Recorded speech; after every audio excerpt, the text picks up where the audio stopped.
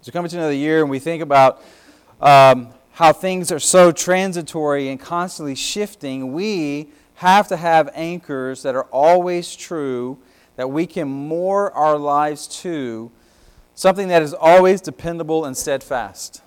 And for us as Christians, we say unequivocally, one of these anchors is the Bible. But why is that? Are we just committed to the Bible because it's an interesting, ancient, sacred book of religious writings? Are we just committed to the Bible because it contains truth statements that if we apply them to our life, life seems to go better? Are we just committed to the Bible because it's tradition and it's what we're used to and what we've inherited and what we pass along to others? No, those things may be true, but we are committed to the Bible because of who is speaking through the Bible. It's not the book we're committed to, it's God we're committed to. This book in this form has only existed for in the last 400 or 500 years after the printing press was invented. Before that, it didn't exist in this form that was translated into the common language where everyone could have access to it. And we're still in the process of translating it into all the languages of the world to get to all the people of the world so they can hear and know and believe in who Jesus is. It's not even completely translated to all the people groups. Before that, it existed in scroll form. Before that, it was passed along with oral traditions. It wasn't accessible in a written form to everyone, just the religious leaders. So we're not committed to a book. We're committed to the God who has chosen to speak to us through His Word.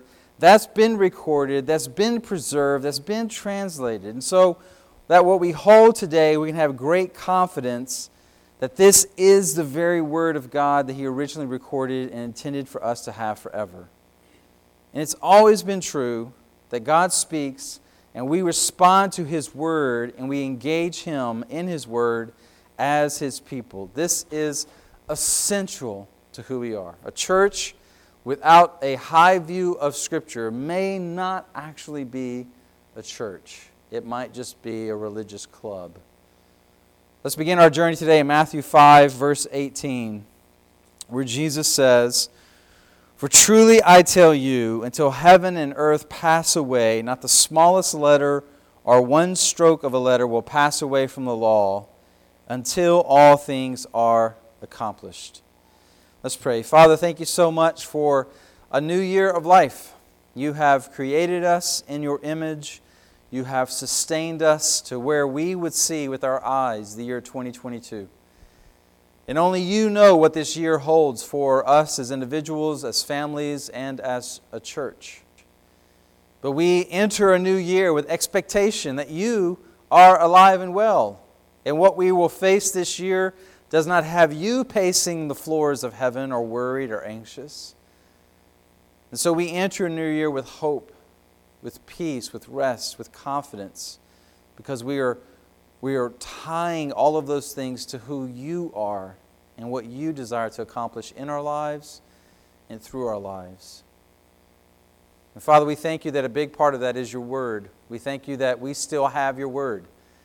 We have access to it like never before. We can read it, we can watch it, we can listen to it. It's all available to us. And so we want to be a people who are hungry for your Word. So teach us today, instruct us today, open our minds and hearts to what you have for us today so that we can continue to be your people, loving you and sharing your love with others. We pray all of these things in Jesus' name. Amen.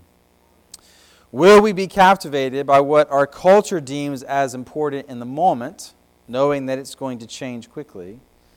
Or by God's grace, will we be captivated by what is eternal and deep and actually beyond our ability to fully consume in this lifetime? Like you never mine all the depths of the Scriptures in one lifetime. It's impossible. But I pray for us and that we will be captivated by what He loved and what He thought was important and valuable and of greatest consequence and treasure. And our hearts would be so captivated by that, our relationship with God's Word would naturally flow out of our love and desire for Jesus, so that more and more our time in the Word wouldn't be a chore, but would be something we cherish. something we look forward to and anticipate. We would actually be more excited about time in the Word than we are the newest show to drop on whatever streaming service that you subscribe to. If we're going to be a people deeply rooted in what matters most in this constantly shifting culture, if we're going to be a people who value what is eternal more than what is trending, if we're going to be a people who can be a rock in a lighthouse, a place of stability, a people who are constant, dependable, reliable, so that when other people we are in life with are unsure where to turn, we're ready. We can tell you, this is the rock for life. We will be made to feel, year by year in the American culture, that the future of humanity rests on the next election. Whoever's in whatever office or governorship or White House or whatever, that person has to be this person or the world's just going to burn down into a fiery heap. We know while those things are important, they're not close to being true. So we don't have to freak out like everybody else does. We don't have to fall apart. We can be an oasis of stability as a church for our culture because we are anchored to God's timeless eternal Word. Jesus in this passage was facing some people who may have accused him of altering or dismissing the importance of God's Word, the Scriptures, during his early ministry. And he responded in this passage with a strong declaration in verse 18 of what has always been true about God, His Word, and His people. Now, to give you a little bit of context, the passage occurs in the opening section of Jesus' most famous sermon, the Sermon on the Mount, the longest consecutive teaching recorded of Jesus at one time to a group of people, Matthew 5, 6, and 7. And this is at the very beginning of His ministry. Basically, this sermon explains what life for a citizen of His kingdom is going to look like. This is who we are, this is how we'll live. And He began with the well-known Beatitudes, which describe the character of a follower of Jesus and declares them to be blessed by God. So God's people are those who are humble and lowly in spirit. God's people are those who mourn over their sins, who are meek. In other words, they're strong, but they're under the control of their king. We are a people who hunger and thirst for righteousness, who are merciful, pure in heart, peacemakers. We're so much like Jesus that we'll be persecuted like He was. We are the salt of the earth. We are the light of the world, like a city on a hill shining in darkness. And then in verse 17, He sets up the entire rest of the sermon. Verse 17, He says, "Don't think I've come to abolish the law or the prophets. I did not come to abolish, but to fulfill." I'm about to teach you some things that may seem like I'm dismissing the Old Testament. But He's saying, I'm not giving you a new law, but I'm taking the law you've already been given and I'm deepening it. I'm going to give you its intended meaning. For example, later in chapter 5, the law says don't murder, but I'm telling you, you can hate someone in your heart so much that in God's eyes, you're just as guilty of committing murder because your hatred is so great, all you lack is the opportunity in not getting caught, or you probably would wipe them out. What had developed among the Jews was a group of religious people who were highly esteemed for how they outwardly obeyed the law. They were respected and considered the best of God's people. But Jesus says in verse 20, and He reveals through the rest of the sermon, that the righteousness of the Pharisees is only skin deep. It doesn't flow from a transformed heart. And that to be a citizen in God's kingdom means you have to have an inner righteousness that exceeds the Pharisees and the scribes. But this deeper, more thorough view of the law in the Old Testament isn't dismissing the Old Testament, but it's actually valuing it and helping us see the heart behind the law in God's Word. What God is after is a transformed people, which comes through being a people who value and obey God's Word. So see that again in verse 18. "For truly I tell you, until heaven and earth pass away, not the smallest letter nor one stroke of a letter will pass away from the law until all things are accomplished." Jesus emphasizes the permanence of the law or Old Testament in verse 18. It begins by saying, "For truly I tell you." Now, it's hard to see this in English, but literally in the original language of the New Testament, it reads, "truly, truly."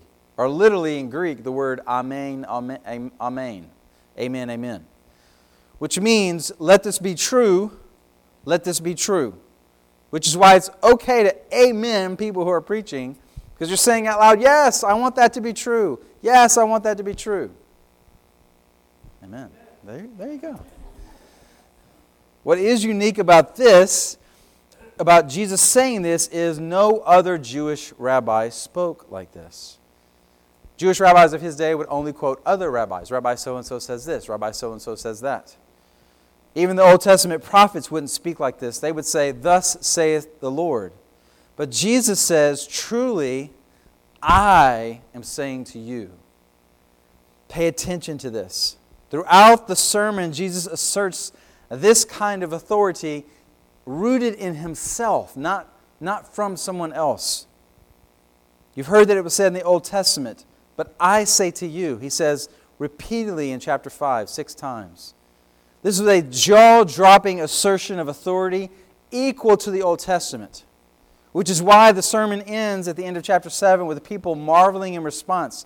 We have never heard anyone teach with this kind of authority. And then he says here in verse 18, until heaven and earth pass away, the law will remain, until all is accomplished.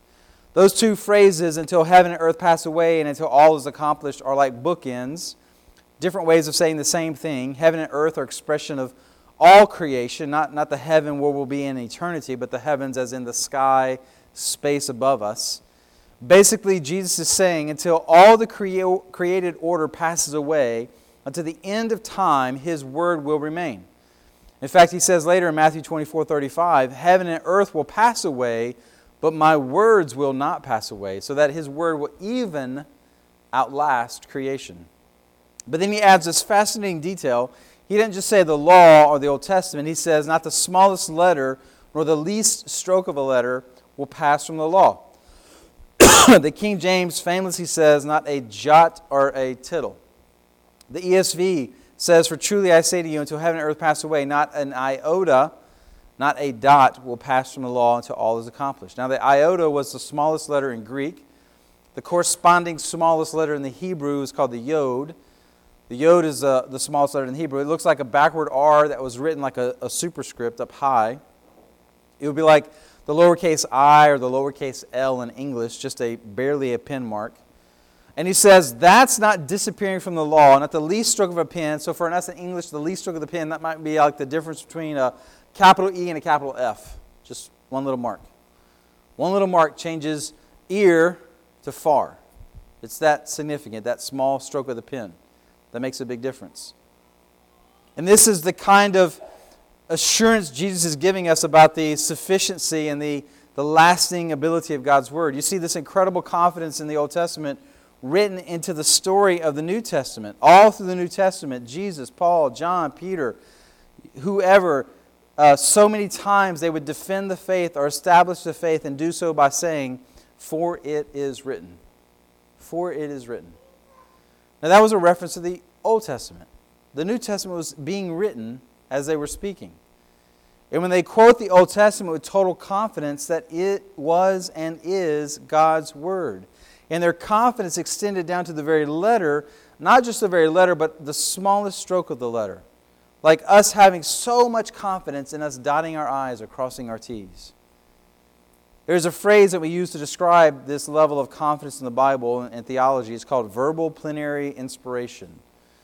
The Bible is inspired, so not like you and I, we get inspired and we paint something or we write a song or we cook something or create something beautiful, do something with wood.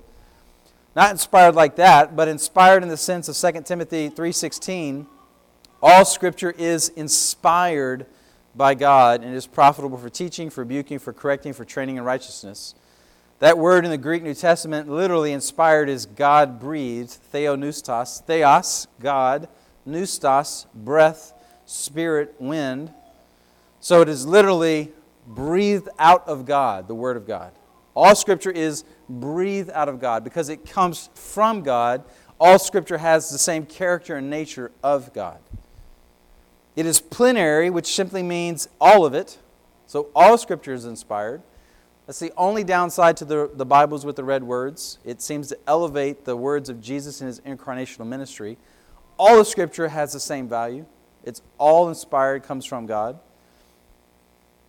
And it's verbal. It's the actual words. It's not just the thoughts and ideas breathed out by God, but the actual words.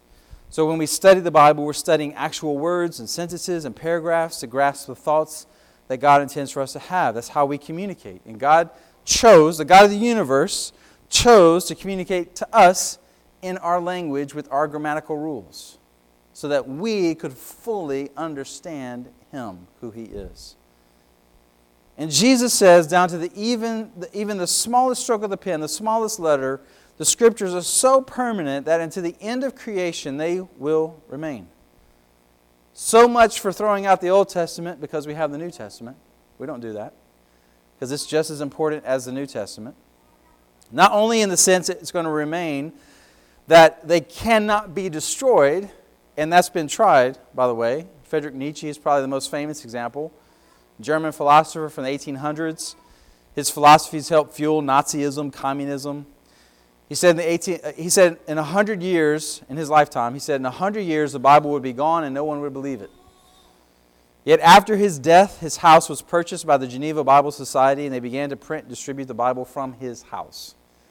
Perfect. Just perfect. So it's not only that man cannot get rid of it physically, but it also means they are still in effect. The Scriptures are still to be obeyed and followed, as you see in verse 19, where he says, "Therefore, whoever breaks one of the least of these commandments and teaches others to do the same will be called least in the kingdom of heaven. But whoever does and teaches these commands will be called great in the kingdom of heaven." Which is why Jesus would say in the Great Commission, just before He ascends into heaven, our life is to be about this until Christ returns or until we die. All authority has been given to me in heaven and earth. Go therefore, make disciples of all nations, baptizing in the name of the Father, Son, and Holy Spirit, teaching them to observe everything I've commanded you. John Wesley was known for praying, Homo unius libri. He would be a man of one book. We are to be a people of one book. No other book has the value, the allegiance, the importance that this book has because of what it is and who is made known to us through the Scriptures, not just because it's a special book. God has always made Himself known to us through His Word. Go back to creation. There was nothing until God spoke. God spoke everything into existence with the power of His Word. God speaks to a man named Abraham, Isaac, and Jacob throughout the book of Genesis, calling to Himself a people to be His people through whom all the nations will be blessed. God's people in slavery in Exodus and calling out for deliverer, and God needs Moses to go and lead them out of Egypt. What does He do? He appears to him as a flame in a bush that was not consumed by the flame, and He does what to Moses? Speaks to Moses, reveals Himself, and then sends him. God speaks or sends angels, otherwise known as messengers, to various leaders throughout the book of Judges, until He calls a young boy in 1 Samuel to be this new kind of servant called a prophet. And the old priest Eli tells young Samuel to say what to God? Speak, Lord, for your servant listens. These prophets would flavor the rest of the history of the nation of Israel, known for their pronouncement, "Thus saith the Lord." And then after Malachi, the time period between the Old Testament and New Testament, the intertestamental period, is known for the silence of God. God did not speak for those 400 years. He did not send a prophet until an angel appears to Zacharias and spoke to him, "You will have a son named John," who would do what? Proclaim, speak, prepare the way for the Lord. The Messiah is coming. Jesus, the Messiah, would come and would be known for His authoritative teaching as much as He was known for His miraculous power. What He said got Him in more trouble than the miracles He accomplished. And then Jesus leaves us with this command to go and speak and proclaim this gospel message, a message made known through languages and words.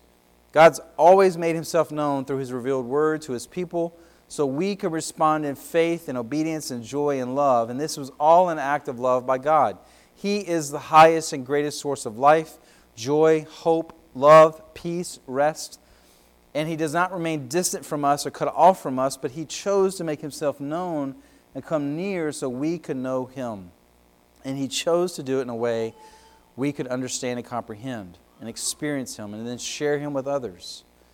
So what we see in this verse and throughout the ministry of Jesus is the great value He placed on the Word of God. In His case, it was the Old Testament. In our case, it's all of Scripture. And all through His life, Jesus relied upon the Old Testament, the Scriptures.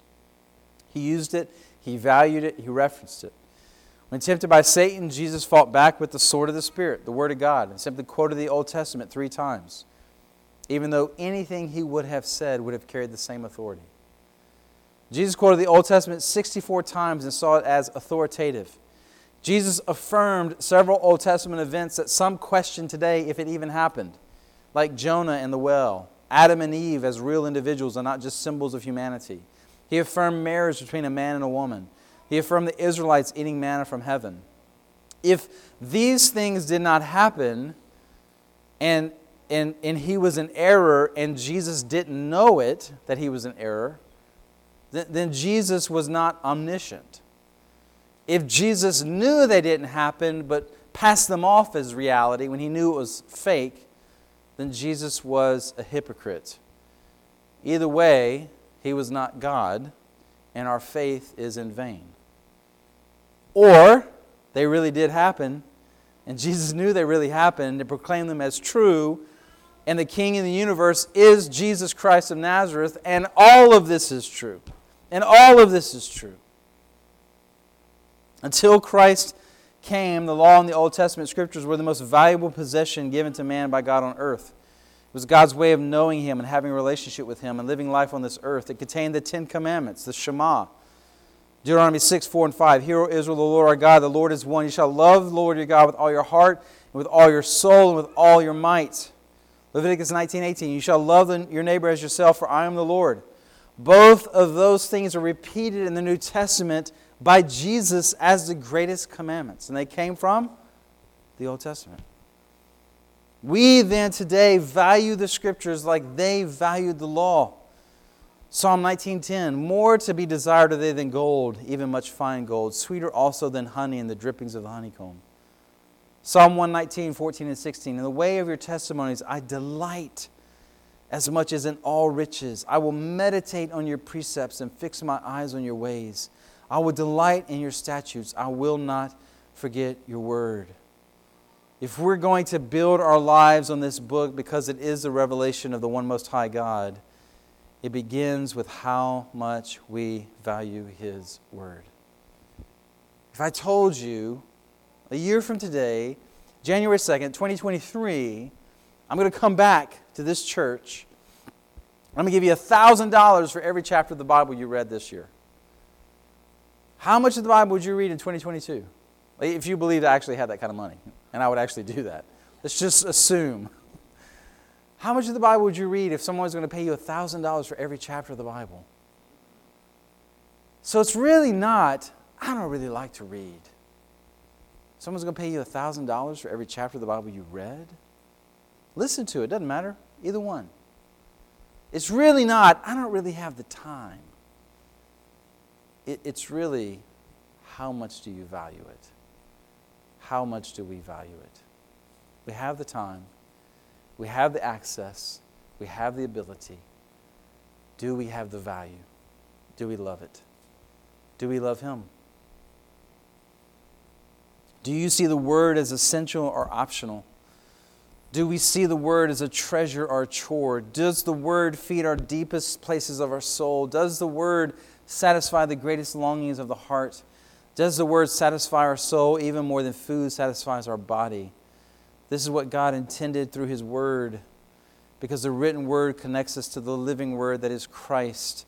You see this clearly in a passage like 1 Peter 1, verses 23 through 25, where Peter writes, because you have been born again, not of perishable seed, but of imperishable, through the living and enduring Word of God. For all flesh is like grass, and all of its glory like the flower of the grass. The grass withers, the flower falls, but the word of the Lord endures forever. And this word is, Peter says, the gospel that was proclaimed to you. It is by His word we have been born again. It is by His word we continue to live. Hebrews 1 opens up by talking about God has spoken to us in former days in these ways through prophets in Old Testament. Now He speaks to us through His Son. And His Son is the one through whom all things are created. And by His word all things are sustained. We are alive today because God's word sustains us. Is this a value that we have for His word? If you do, fantastic.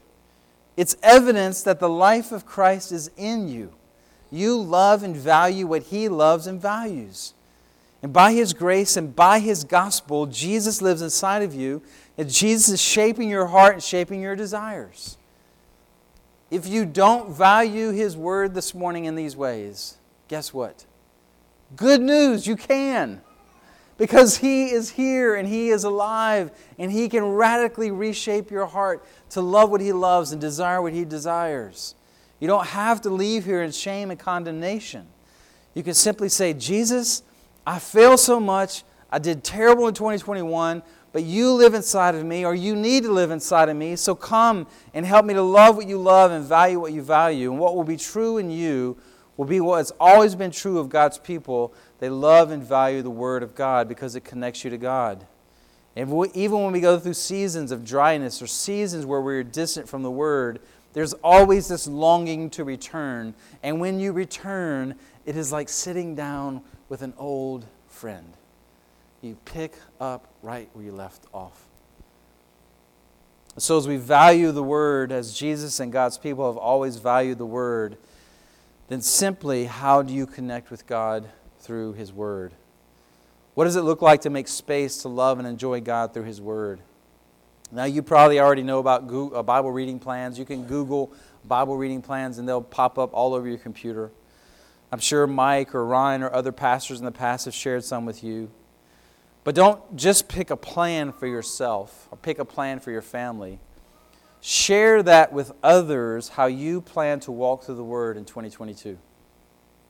So they can encourage you, so they can hold you accountable. And as you walk through the Word in 2022, share verses that you've read, share truths that you've encountered, share fresh insight into the Bible that you haven't had before, because the Bible is also alive. And it's not that the Spirit changes the Bible, but the Spirit helps you to see it in fresh ways, how it applies to new situations that you're in. Share amazement, share confusion, share questions. Share it with others in community. Let's be a people who, yes, we talk about football and we talk about food and the newest show to drop on the newest streaming app. But even more, we enjoy and we discuss how God is speaking to us. The new Spider-Man movie is amazing and we should enjoy it. But God speaking to His people is actually more amazing than even that. And remember, the goal this year is not to complete the plan. The goal is to know and love God more and more and share His love with others. So let's also crush all spiritual pride for the overachievers who like checking boxes. And they find checking boxes as satisfying to their souls as actually reading and studying and knowing God through His Word. Remember, the Pharisees of Jesus' day were admired and known for their knowledge of the Scriptures. But Jesus came along in John chapter 5 and says, yeah, you know the Scriptures, but you don't know me. I am the one to whom the Scriptures testify about. He is the point of the revelation of the Scriptures. Don't read every chapter and every verse this year and miss Jesus. Because then you're just more religious, and that's worse. That's worse. Also, don't retreat into a hole of shame and condemnation when you miss a day or you get behind. God never declared you had to read the whole Bible in a year. You don't have to do that. You just have to engage with Him in His Word in whatever way is best for you and your schedule and your season of life. He just wants you to know Him and be loved by Him, and we do that through His Word. So if you miss a day, or if you miss many days, don't go put on your sad pants and disappear into a fog of shame. Just run back to your Father in heaven and sit at His feet and open His Word and enjoy Him again. Pick up right where you left off. How beautiful it will be this year to be the people of Colossians 3:16. Let the word of Christ dwell richly among you, in all wisdom, teaching and admonishing one another through psalms and hymns and spiritual songs, singing to God with gratitude in your hearts. That the Word of God would flavor our speech, our songs, our interactions with each other, even more than what everyone else is telling us is more important or more enjoyable. Jesus, do this in your people because of your great love for us. You desire this for us because you desire for us to know you in deeper, more intimate ways. And even better, you have the power to make it possible in us. So we're not just saying words, wishing and hoping it would come true. We are asking a God who has all the power of the universe to do in us what you most want to do in us. Help us to know you through your words so we can love you and serve you and obey you and make you known to others. So we enter a new year with a fresh love for you and your word, with a fresh expectation that maybe 2022 will be a year that we love your word and we love you like never before. Make it true in all the churches in our area. So there is a revival and a refreshing and a reawakening of God's people to God through God's word. For the glory of Christ, do these things. In Jesus' name, amen.